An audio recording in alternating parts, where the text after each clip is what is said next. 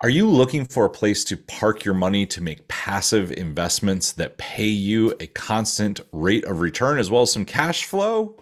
But you're wondering why some investments seem to have these ridiculously high IRRs and some are lower, and you want to know what the difference is and how to do great research on them. If so, you are in the right place. He's Nate Armstrong, the founder and CEO of Home Invest. My name's Steve Warner, and I am the Chief Investment Officer, and you are listening to Purpose Driven Passive Profits, where we believe that real estate investing has a greater purpose. We believe that we are called by God to do the best that we can. Think about the parable of the talents. That's what we believe in right here. If you're looking for Lambos and private planes, you should probably check out somebody else's Grant Cardone podcast, or you can check us out right here at Purpose Driven Passive Profits. Nate, how are you doing today?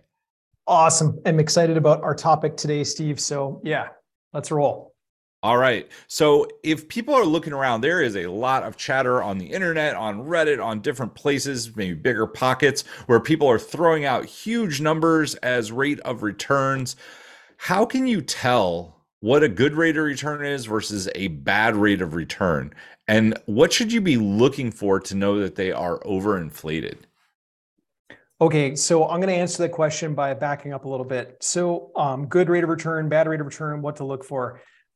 So from afar, you may not know this just listening to this for the first time, but the reason that Steve and I do what we do, and the reason that we created Home Invest in the beginning, was to protect and manage our own wealth.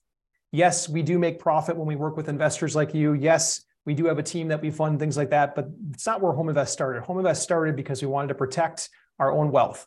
And so when we started looking at other investments from other people, we had to do the same due diligence that you're doing right now on your journey as an investor. And so we've had a lot of time at the windshield, so to speak, looking at these other deals. And so here's just a couple of things. When someone shows a really, really big ROI on a piece of real estate, you have to stop and pump the brakes and wonder why and ask a lot of questions. The market itself is very, very efficient. Meaning, if a property gets listed out there, especially if it's listed with a broker, it has thousands, if not hundreds of thousands of eyeballs, other investors all looking at the same thing. I remember when I used to be in Phoenix, Arizona, I was buying foreclosures at the time, and I was doing it for this pseudo hedge fund. And this hedge fund, they had a certain cap rate, a ROI that they wanted per property. And I remember we would bid on properties, and then there would be a competing bid that would come in. Like I might go up to this number, and then a competing bid would come in and would push us up a little bit. And I would take it back to the hedge fund manager and say, hey, what do you think? Do you want to take this one? Do you not want to take this one? And this was the game that was being played. And it started off, I remember when I first started buying these properties, it started at around a 13% ROI, a 13 cap. And then all of a sudden it went down to a 12. And then all of a sudden it went down to an 11 and then a 10. And we got to the point where it went down to a 6% over the course of about 2 years.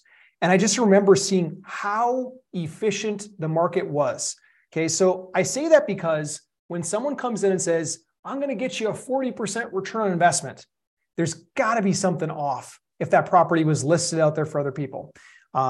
Sometimes there's unique circumstances that can create deals like that, and that can be okay. But most of the time when there's a really big number, there's usually something off. So just make sure that you understand the story. Make sure you understand how the deal was architected, what caused it to be that way.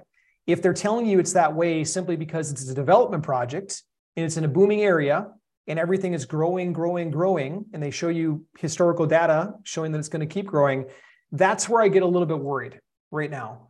Steve, what happens in recessions? Do we keep growing? No, absolutely not. I mean, there might Yeah. be one location that grows if somebody is moving there because rents are cheaper or things like that. Like, I think we saw people leave California. I think we see people leave like expensive places to live, but the economy definitely doesn't keep growing. It retracts because they're pulling money out of the economy. That's the whole thing. You see credit lines get clipped. You see people's equity in their houses go down. You see spending stop. You see people losing jobs. And it's like a slow downward spiral. You got it.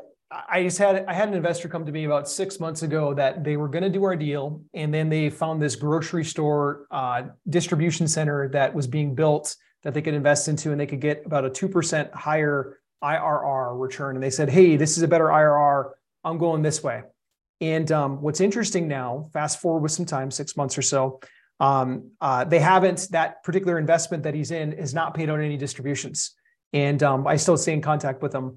And it hasn't paid out distributions because it's not built yet. And there's been delays, a lot of delays.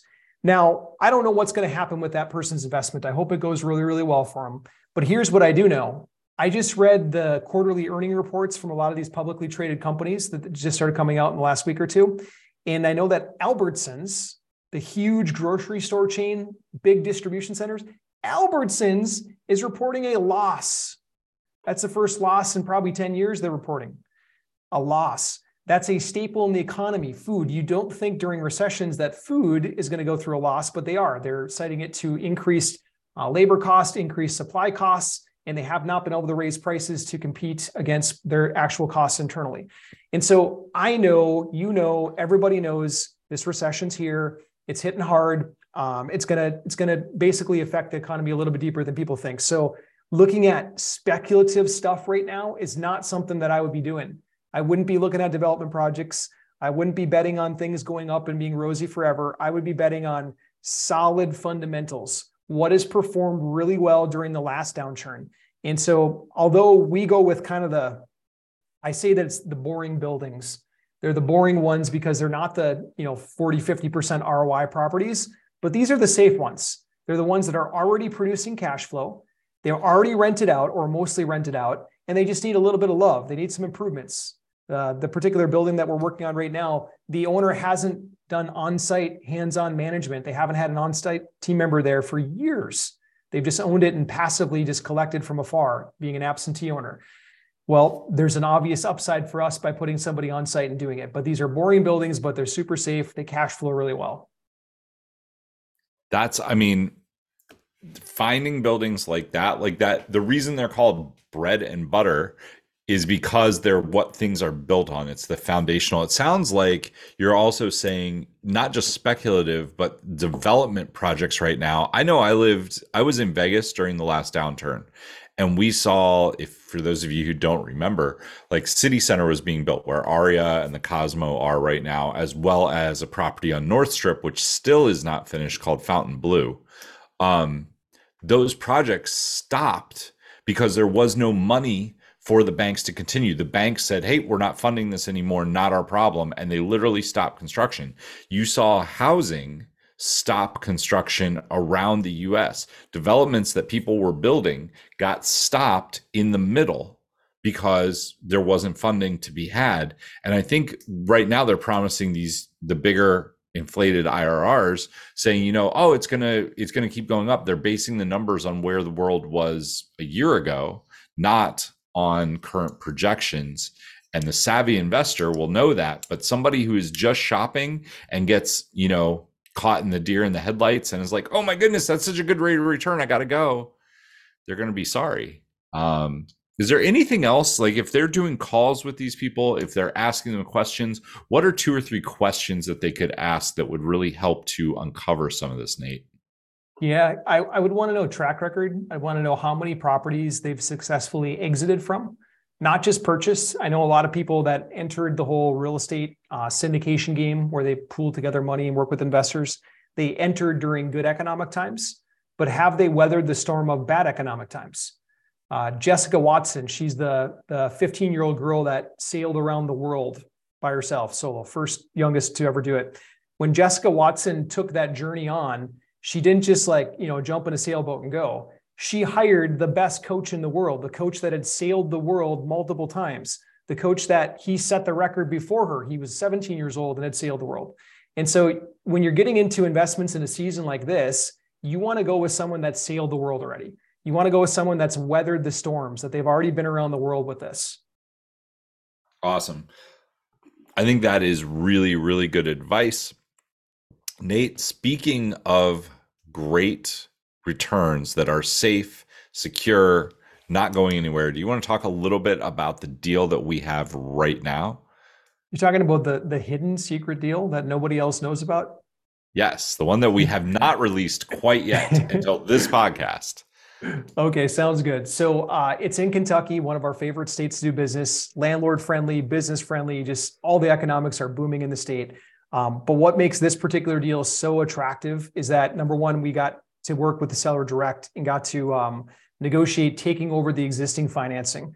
He has this beautiful 4.3% interest loan on the property, long-term fixed debt. We don't have to worry about going and getting some new loan at some high interest rate. We don't have to worry about the loan expiring. It's like perfect. It's going to be cash flow from day one. And every single month thereafter, as we improve the building and increase rents, we just increase our cash flow. So it's a nice play to come into. And I love also that it's just around the corner from another asset that we own. Our on-site property manager is literally going to be able to funnel people from that property we already have over to this one. So the leasing game for this one's going to be really, really fast. Very, very nice play for us. Awesome. If you guys want to learn more about that, homeinvest.com is the URL. You can go there. You can click in the show notes as well, or down below if you're checking this out on YouTube. We have it all linked for you there. If for some reason this property is full, which it definitely will be, you will see our other investment opportunities. Again, he's Nate Armstrong, the CEO and founder of Home Invest. My name is Steve Warner, your Chief Investment Officer. We'd love to hear from you. Click down below. It is going to be a great deal, and it's going to move really, really fast, not just because it has a great IRR that is in the bread and butter of investments, but also because it's got great cash flow. We are locking it in at super low interest rate. You can learn more about it down below. Nate, did I miss anything? You got it, man. This is a smaller deal, just like all of our deals feel pretty fast, but because the size of this one's smaller, it's going to go like lightning fast. So, yeah. Awesome. So make sure to click down below if you are interested. This one is going to fill up. We already have a couple spots spoken for, but you can jump in right now. Till next time, keep looking for passive properties. Passive profits. Passive profits. There we go. Till next time. Keep looking for passive profits, and we will see you soon. Thanks, guys.